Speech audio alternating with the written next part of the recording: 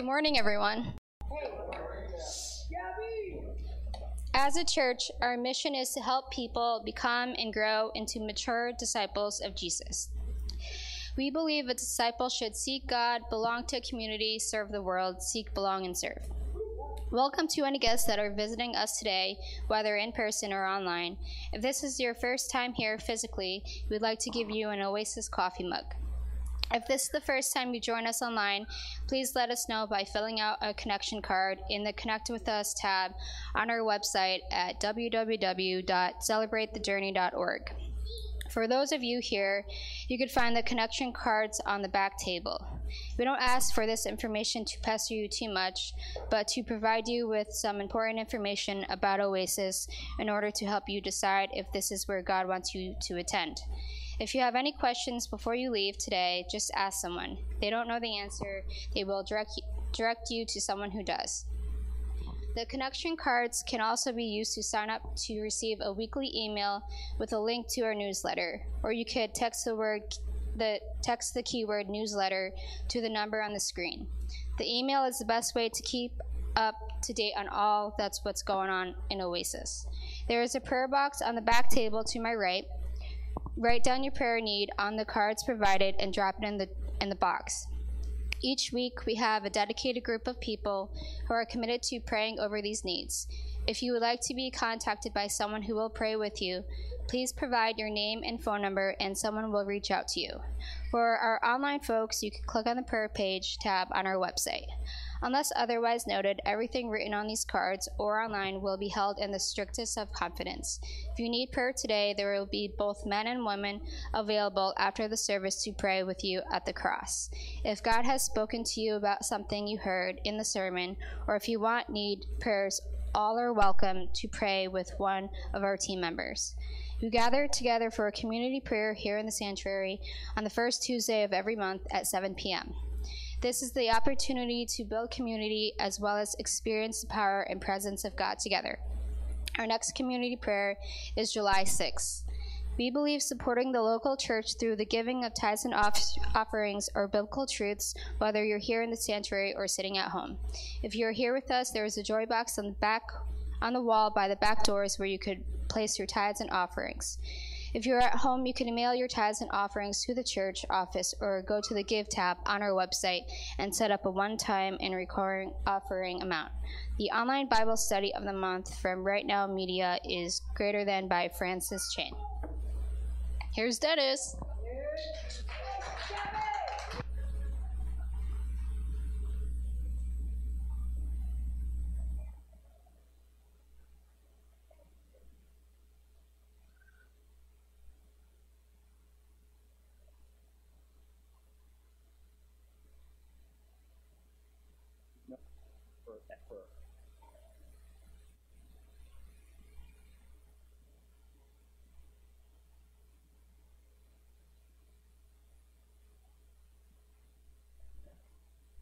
Check it out. Can you hear me? Can you hear me now? Yeah? All right, good.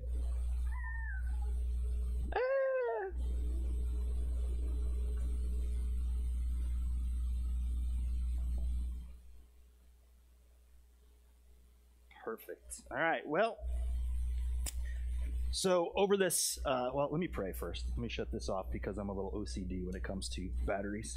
Father, we want to thank you for the love that you have for community, for church, for all the blessings that you just kind of pour out upon us that we take for granted. I pray that we would stop taking for granted what you deliver to us, what you give to us. Let us see each blessing for what it is. Let us see each blessing for what it is, Lord. A grace and a mercy. We pray this in the name of Jesus. Amen. Amen. Last couple weeks, I feel as if the topics have been kind of heavy. I started off kind of working through the book of Daniel in chapter 1, and the first, about 2 weeks ago, it was this idea of the church is being infiltrated by the culture, and we have to kind of stand firm against that.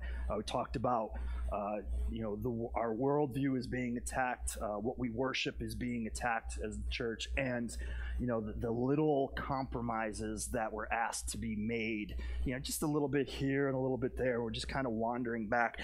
I was just looking this week. There was a mainstream media news outlet, and they had a panel, and they were having a panel discussion, and in this discussion they were talking about evangelical Christianity. And what they said was that evangelical Christianity is now becoming fundamentalists, which is dangerous, and that we are becoming a moral freak show. That's the words that they used, a moral freak show, and that we cling to conspiracy theories because, and I quote, we are legalistic, anti-intellectual, and anti-science. This was just this past week on a major media news station reporting this within the panel.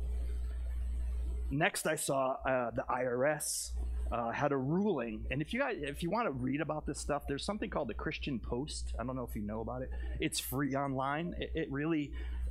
I just found it, and it's pretty good. I recommend it. But anyway, the IRS has ruled against a Christian nonprofit organization seeking its nonprofit status. And there was a bunch of different reasons why, but one of the main reasons, and I quote this from the IRS refusal, it said, "The Bible's teachings are typically affiliated with the Republican Party and candidates."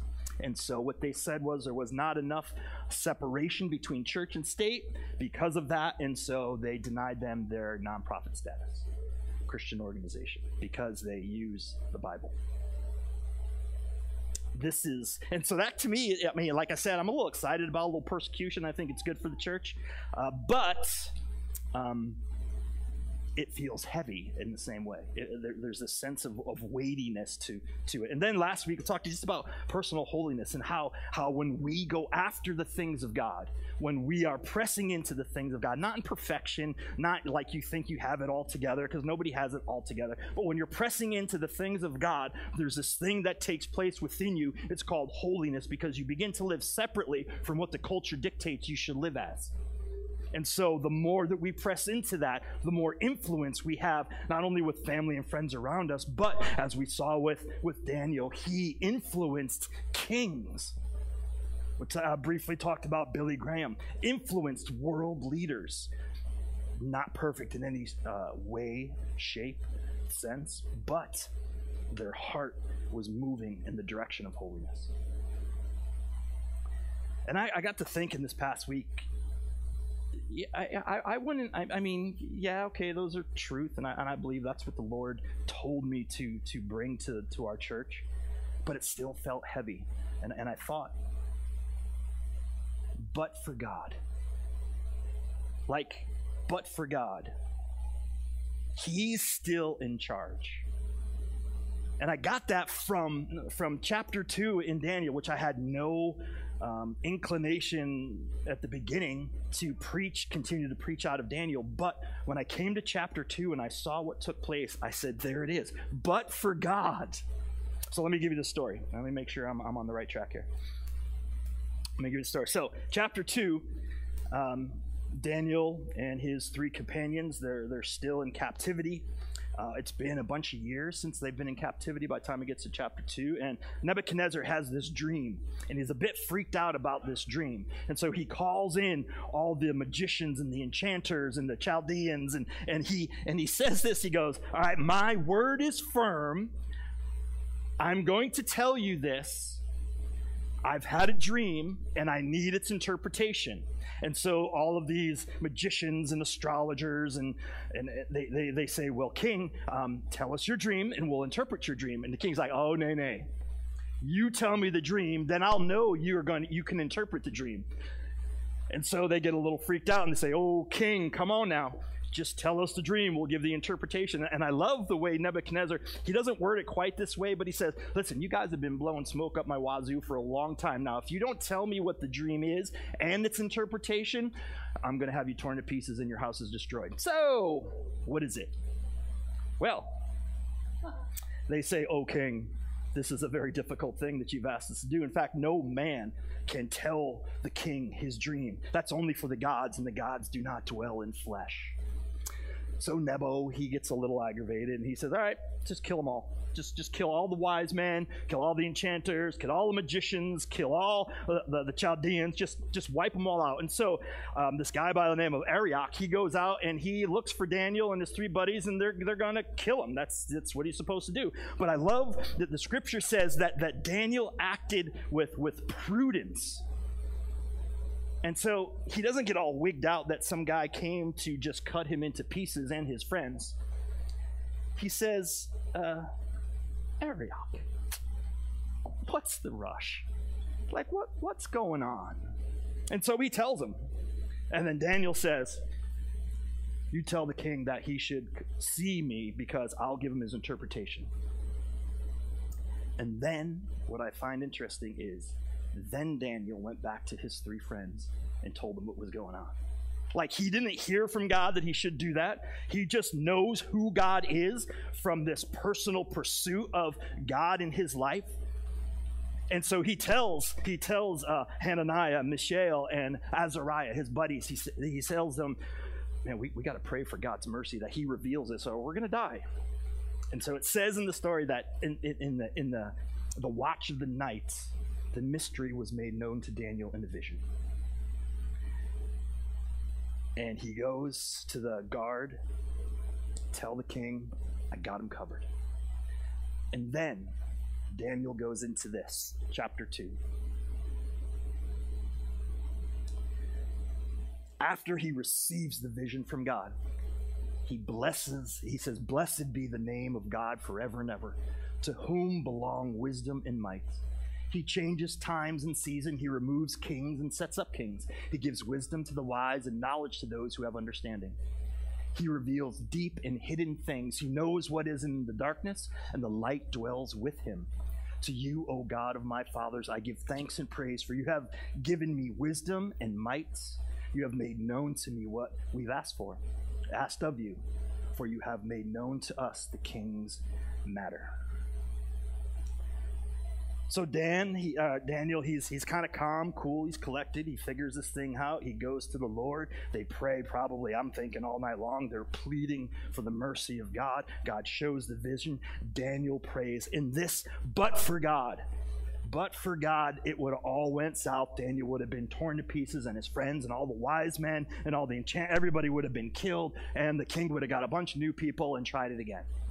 But for God, and that's where I believe we are in the situation the church is in now, Christians are in now. But for God, we'd have no chance in this matter. But for God. Verse 21, he says, he changes times and seasons. But for the power of God, we would be lost. But for the power of God. See, God is still the powerful God he was back then, today. It says he removes kings and sets up kings. Now, we don't know much about kings because we don't have a king. But you don't vote for kings. They kind of take over. Some kings come in and ruin a kingdom, and like Nebuchadnezzar did to Israel. But God still sets them up and takes them out at his will. See, he is powerful over kings. Isaiah said it this way. He who sits above the circle of the earth and its inhabitants are like grasshoppers, who stretches out the heavens like a curtain, spreads them like a tent to dwell in, who brings princes to nothing and makes rulers of the earth as emptiness. That's the power of our God. Today, right now, I don't even know what day it is, the 27th of some summer month, God is still, this God, powerful. Now, what does this have to do with us, kings and princes? We don't have any of those. Well, let me just get to the power of God in our context, and some of you aren't going to like it. I don't care. I said that. Okay, good. So, the power of God, if he disposes and sets up kings, that means he disposes and sets up politicians too. And that means that when November 6th or 7th, we woke up, God didn't go, Biden got in? What? Jesus, I thought you were handling that. No, see, God is still in power in the government today. Not one person would be sitting in our Congress and our Senate in the president's Oval Office unless God said, this is working for my will.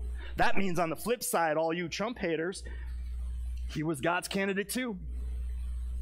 Because he disposes of kings and he installs them. Yes, we voted, I get it. But God is still in power over all creation, over our government, over our Senate, over our Congress, over state, local authorities. God is still in power, but for God, we would be lost. But we don't have to be lost because he is in control. Still, no matter what, he is in control. That means that every group, every club, every person, no matter what they believe, if they reject that there is a God, if they believe in a different, it doesn't matter, God is still in power over them. Still, without question. They think they might have escaped him. There is no place that we can run and hide from God. Why? Because he is all powerful. All powerful. He is. When it feels like it's out of control, he's in control. When it feels like his will is just being kicked to the curb, his will is being fleshed out in our very time and space, and in our purview. The will of God is being manifest. Even among the tension that the church is beginning to feel because we're anti-intellectual and anti-science and a moral freak show. God is still in charge.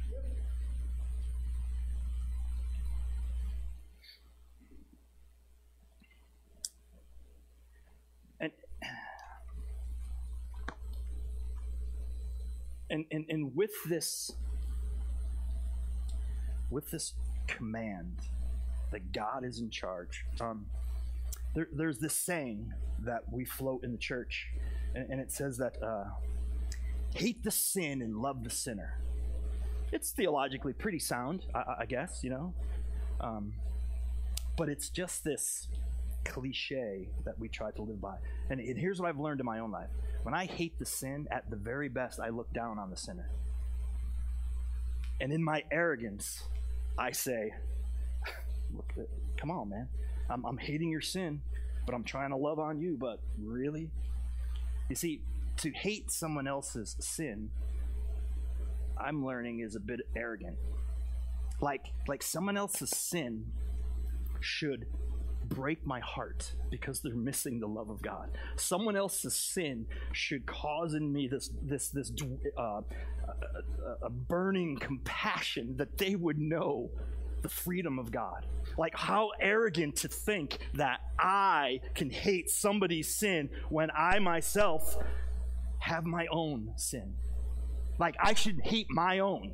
I'm good with that, man. I hate the things that God hates in my life, and I want them out. That's okay. But when I say, oh, I hate that in you, but I love you, no. We should have this heart broken for people. The whole, and God really worked that in me, like I shared a couple of weeks ago when I was in Stop and Shop that morning, and I got angry with what I was hearing over the intercom, and God went, really? Really? You're going to be angry over sin? Check yourself, Dennis. Check yourself. And so sin, the sin of others, should cause in us this uprising of prayer, of compassion, of love, to reach out to them, to be put ourselves in places where we'll be ridiculed and laughed at and picked on. Who cares? It's a compassion that only comes from the Spirit of God. God is still powerful in the midst of what is taking place in our world, and it's time that we, the church, rise up in light and love and compassion and reach out. And yes, you're going to get poked, you're going to get prodded, you're going to get made fun of, you might get picked on, you might get fired, you might get laughed at. Who cares? Ultimately, God is still in power, no matter what. No matter how bad it looks, He rules. He reigns.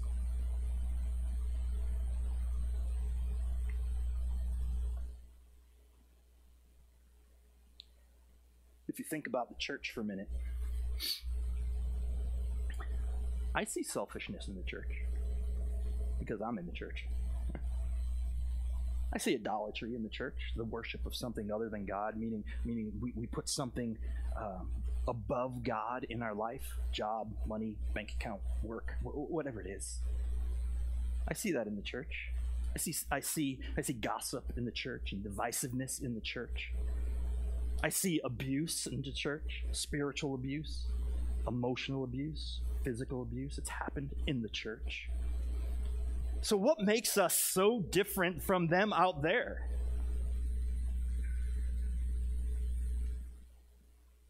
I'll tell you what makes us different. And it's one thing and one thing only. We've been covered with the blood of Jesus. Period. That's it. That's the only difference between us and them, if we want to say us and them. It's the blood of Jesus. That we by faith have said, I got nothing in me. I can't make this right. I can't get myself forgiven. I can't be good enough. Jesus, but for God sending Jesus. That's what we have. And that's what we've been called to give away, the blood of Jesus. And so don't hate anything about anyone, but allow the Spirit of God to build up in you a compassion and a brokenness for them, that they would know the truth. They would know who Jesus is. Well, Daniel continues on. And in verse 22, as he's praising God, he says this, that God reveals deep and hidden things. He knows what is in the darkness, and the light dwells within him. Now, deep, hidden darkness, it has some meanings towards that.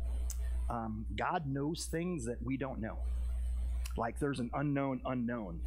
Some of you get that movie. Whatever. An unknown unknown. That there's things that we don't know exist, that we don't even know, that we should be asking questions that we don't know that they exist, but God knows. See, there is a wisdom in God that far stretches anything that we can muster up, that we can come up with. The wisdom of God is the stupidity of God is wiser than the wisdom of men. The strength or the weakness of God is stronger than the strength of men. This is who still is in charge. God reveals things. He knows things. I laugh at people when they say, well, when I get to heaven, I'm going to know everything. No, you're not. That means you would be like God, and you're not like God. So don't think you might know why ticks give Lyme disease and why bees sting. But other than that, don't get too crazy with knowing all the secrets of the universe, because it ain't going to happen. God knows those things. And if he feels that he wants to reveal them to us, fine. I believe that we will know what's on the other side of a black hole when God says it's time for them to know what's on the other side of a black hole. Event horizon, here we come. But not until God begins to reveal the deep mysteries of his creation. These are this is the wisdom of God.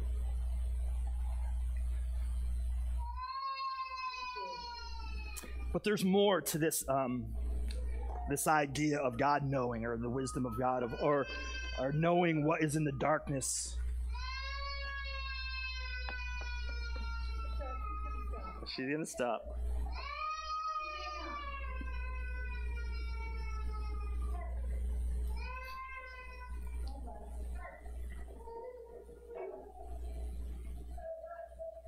In Psalm 139, this is where it gets personal. So we have this big, deep mysteries of the things of God. And then the psalmist writes, "Oh Lord, you have searched me and known me. You know when I sit down and when I rise up. You discern my thoughts from afar. You search out my path, my laying down. Are acquainted with all my days. Even before a word is on my tongue, behold, O Lord, you know it altogether. Such knowledge is too wonderful for me." This is probably one of the most beautiful, terrifying scripture verses in the entire Bible. God knows the depths of my heart and my soul. He knows knows me, knows when I sit down, knows when I stand up.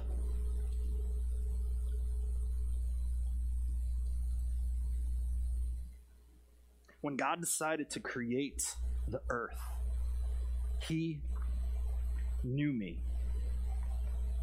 And when God decided to create the earth and he knew me, he knows me, what the sin was, he knew that I would hate him at one point of my life, that I would just look down on Christ. He knew that going in, and yet he still said, Dennis, I love you. I'm sending Jesus. And he says that over each and every one of us. He says, Betsy, I love you. I'm sending Jesus. Bonnie, I love you. I'm sending Jesus. Ashley, I love you. I'm sending Jesus. The wisdom of God knows all things before all things were even things. This is the God we serve today. He knows what the outcomes of everything is going to be before they even became a thing. But for God, we would perish. And yet he is still all-powerful. And he is still the God of all wisdom.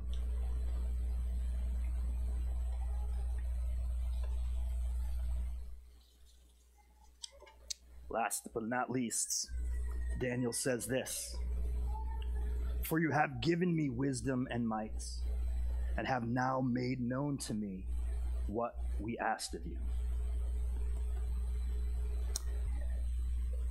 Our God reveals his thoughts to common people. It's called revelation. Like we can get the thoughts of God.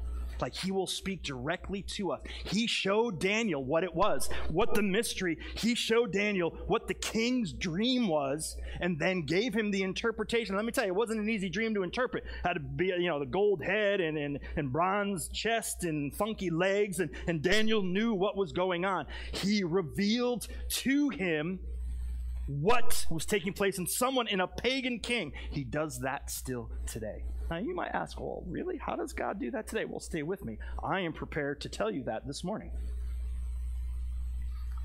Paul writes in Corinthians, so also no one comprehends the thoughts of God except the Spirit of God. Well, you might be thinking to yourself, oh, Baldwin, didn't you just say that God gives us his thoughts? But then how can we know his thoughts if only the Spirit of God knows God's thoughts? I like the critical thinking that's taking place here this morning. Because in 2 Peter it says this, knowing first of all that no prophecy of Scripture comes from someone's own interpretation. For no prophecy was ever produced by the will of man, but men spoke from God as they were carried along by the Holy Spirit. We have been given the gift of the Holy Spirit, that he would reveal to us the thoughts, the desires, and the will of God. We have been given the Holy Spirit, that revelation and prophecy still take place today in our time. This is the truth of who we are as a church. This is the truth of why we exist, that we would be able to hear the revelations of God and that we would be able to speak those into the lives of people.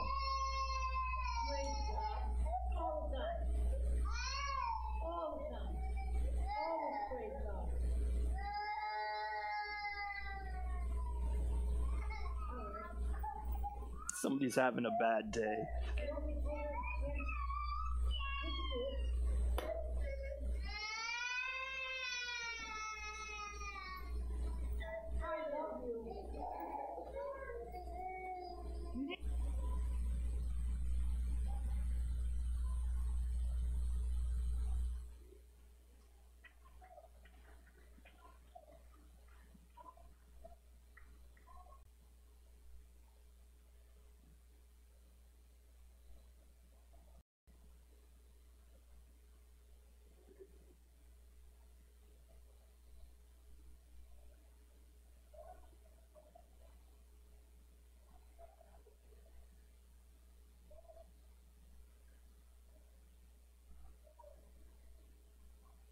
I'm on. There we go.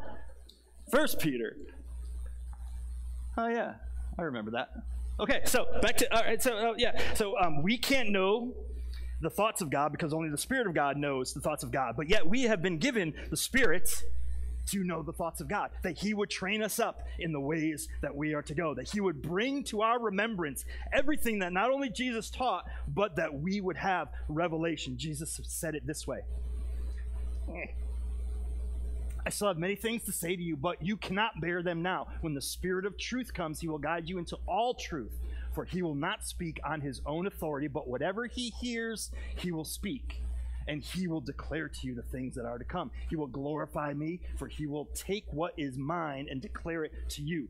Jesus is telling us, you're going to get the truth, and it's going to come because the Spirit of God, who knows the thoughts of God, is going to reveal that to us. This is still taking place today in our church. If we would just give ourselves to the Holy Spirit, if we would allow the baptism of the Holy Spirit to be prayed over us, or to receive that we can know the revelation of God. Paul thought it so important. He said this in Ephesians, that the God of our Lord Jesus Christ, the Father of glory, may give you the spirit of wisdom and of revelation in the knowledge of him, having the eyes of your hearts enlightened, that you may know what is the hope to which he has called you, what are the riches of his glorious inheritance in the saints, and what is the immeasurable greatness of his power towards us who believe, according to the working of his great might that he worked in Christ, and he raised him from the dead. That power is still available today. We have the power of God in the context of our culture today. We still have the wisdom of God in the context of our culture today. And we still have the revelation of God in the church today. And that revelation is not just for us, but we are to proclaim the thoughts and the will of God out into this world. See, we can no longer shrink back and be afraid, because God is still God. He is still sovereign. He's still omniscient. He's still omnipresent. He's just, there's nowhere we can run from him. He's created all things. In Colossians, it says that Jesus holds everything together. He's the one that the reason why the sun came up this morning, because Jesus said the sun's going to come up this morning. The reason why I was able to take a breath this morning was because Jesus said, I'm going to give Dennis breath this morning. The reason why we got to celebrate 50 years for Earl and Bonnie, their wedding anniversary, is because God said, I'm going to give them 50 years, and maybe he's going to give them 50 more. But God is still all-powerful. God is still all wisdom and all truth. And God is still revealing his thoughts to his church if we would just shut up a minute and listen.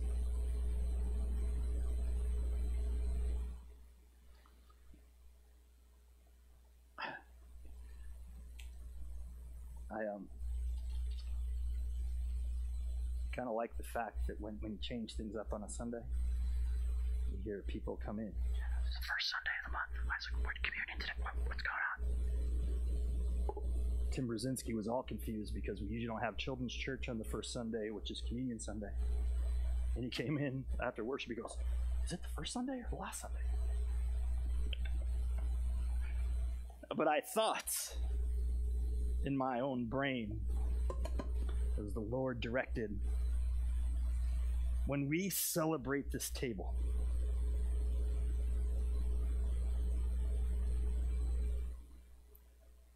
this is the exclamation point.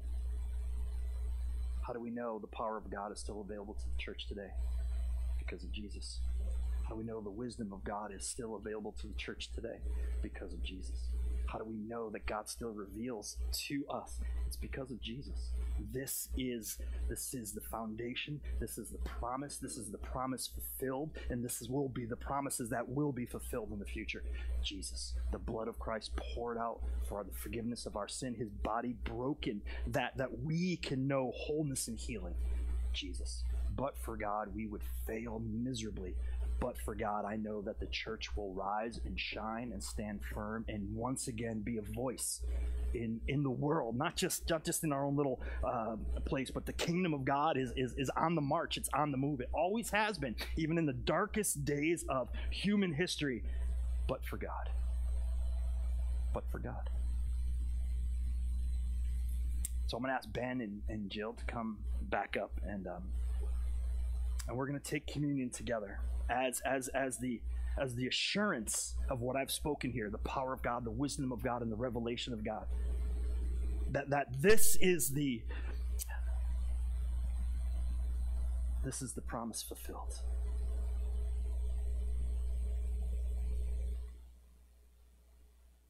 So come as you're ready, and we'll take the communion together. And then after communion, we'll worship.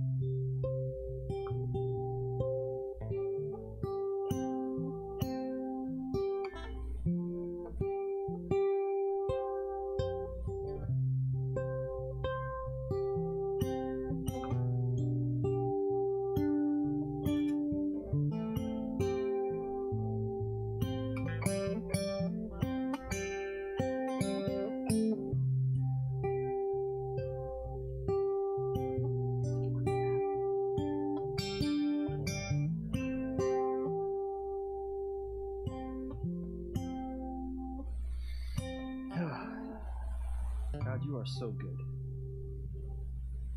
In the midst of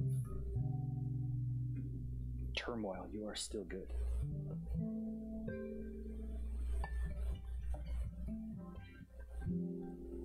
When your church is pressured, you are still in power.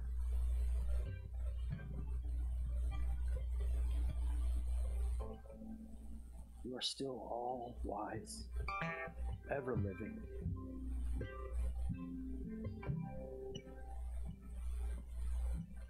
And those who push against you in this day and age, you still love and sent Jesus to die for. Don't ever let your church forget that.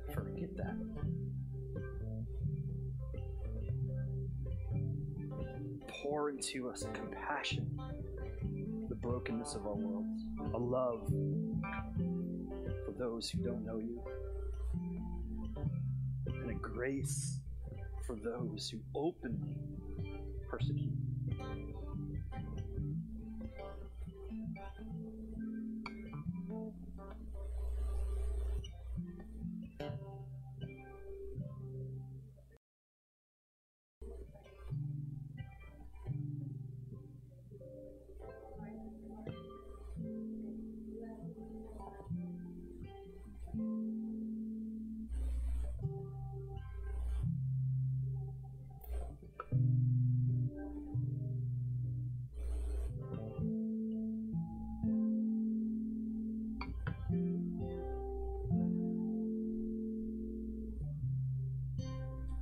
Jesus, as they nailed your body to that cross,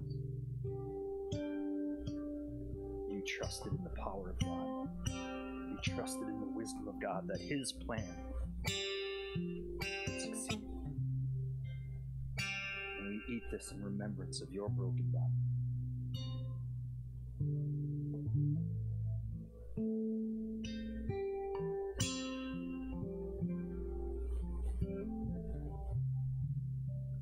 Jesus, as you were on that cross, bleeding, gasping for air, as they were mocking you and laughing at you, you said, Father, forgive them because they don't know what they're doing. Give us that same heart, that we would pray that prayer over our country, over our government, over all parts of our lives. Father, forgive them, for they don't know what they're doing. We drink this in remembrance of our forgiveness, a God of power and might.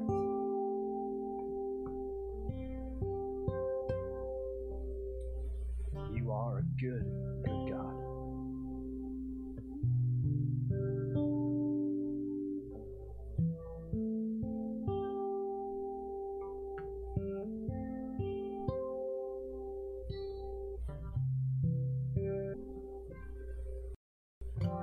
Feel free to sit or stand. Just do whatever you feel comfortable. God, we're going to sing of your goodness. Jesus, we're singing of your victory. Singing of your working in us. The way that you've been faithful to us. And God, thank you, Jesus, for coming to be our Lord, to be our Savior. We love you. Thank you for the grace of God that rescues and saves and transforms every part of our life so that we look just like Jesus. Thank you, God.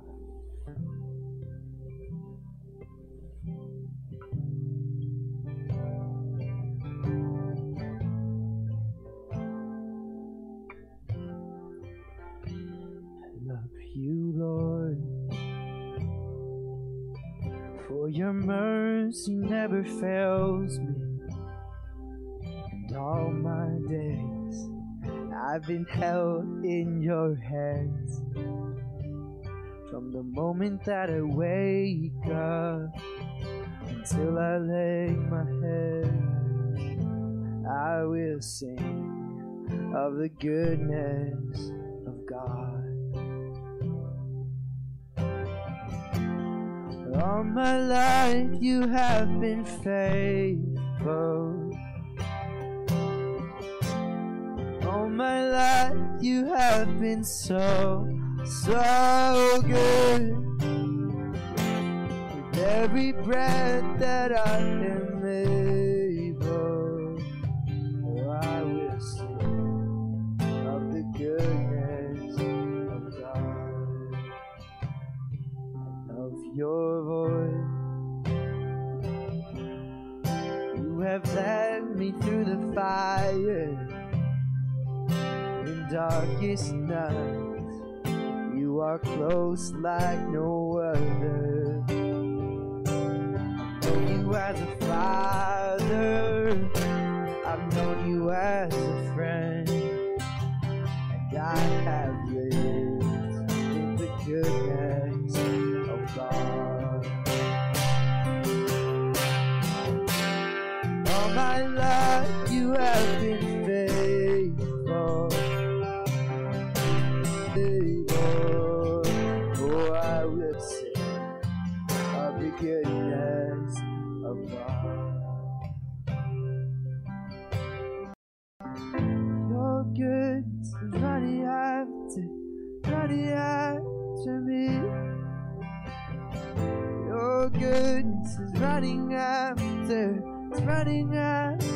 me. With my life laid down and surrendered now, I give you everything. Your goodness is running after me. Your goodness is running after me. Oh, your goodness is running after me. With my life laid down, surrendered now, I give you everything. Your goodness is running after me. goodness is running after, it's running after me. Your goodness is running after, it's running after me. Your goodness is running after, it's running after me. Your goodness is running after, it's running after me. All my life you have been faithful. All my life, so good. Every breath, oh, I will sing of the goodness of God. All my life you have been faithful. All my life you have been so, so good. Every breath that I am able, oh, I will sing of the goodness of God. Oh, I will sing of the goodness of God. I will sing of the goodness of God.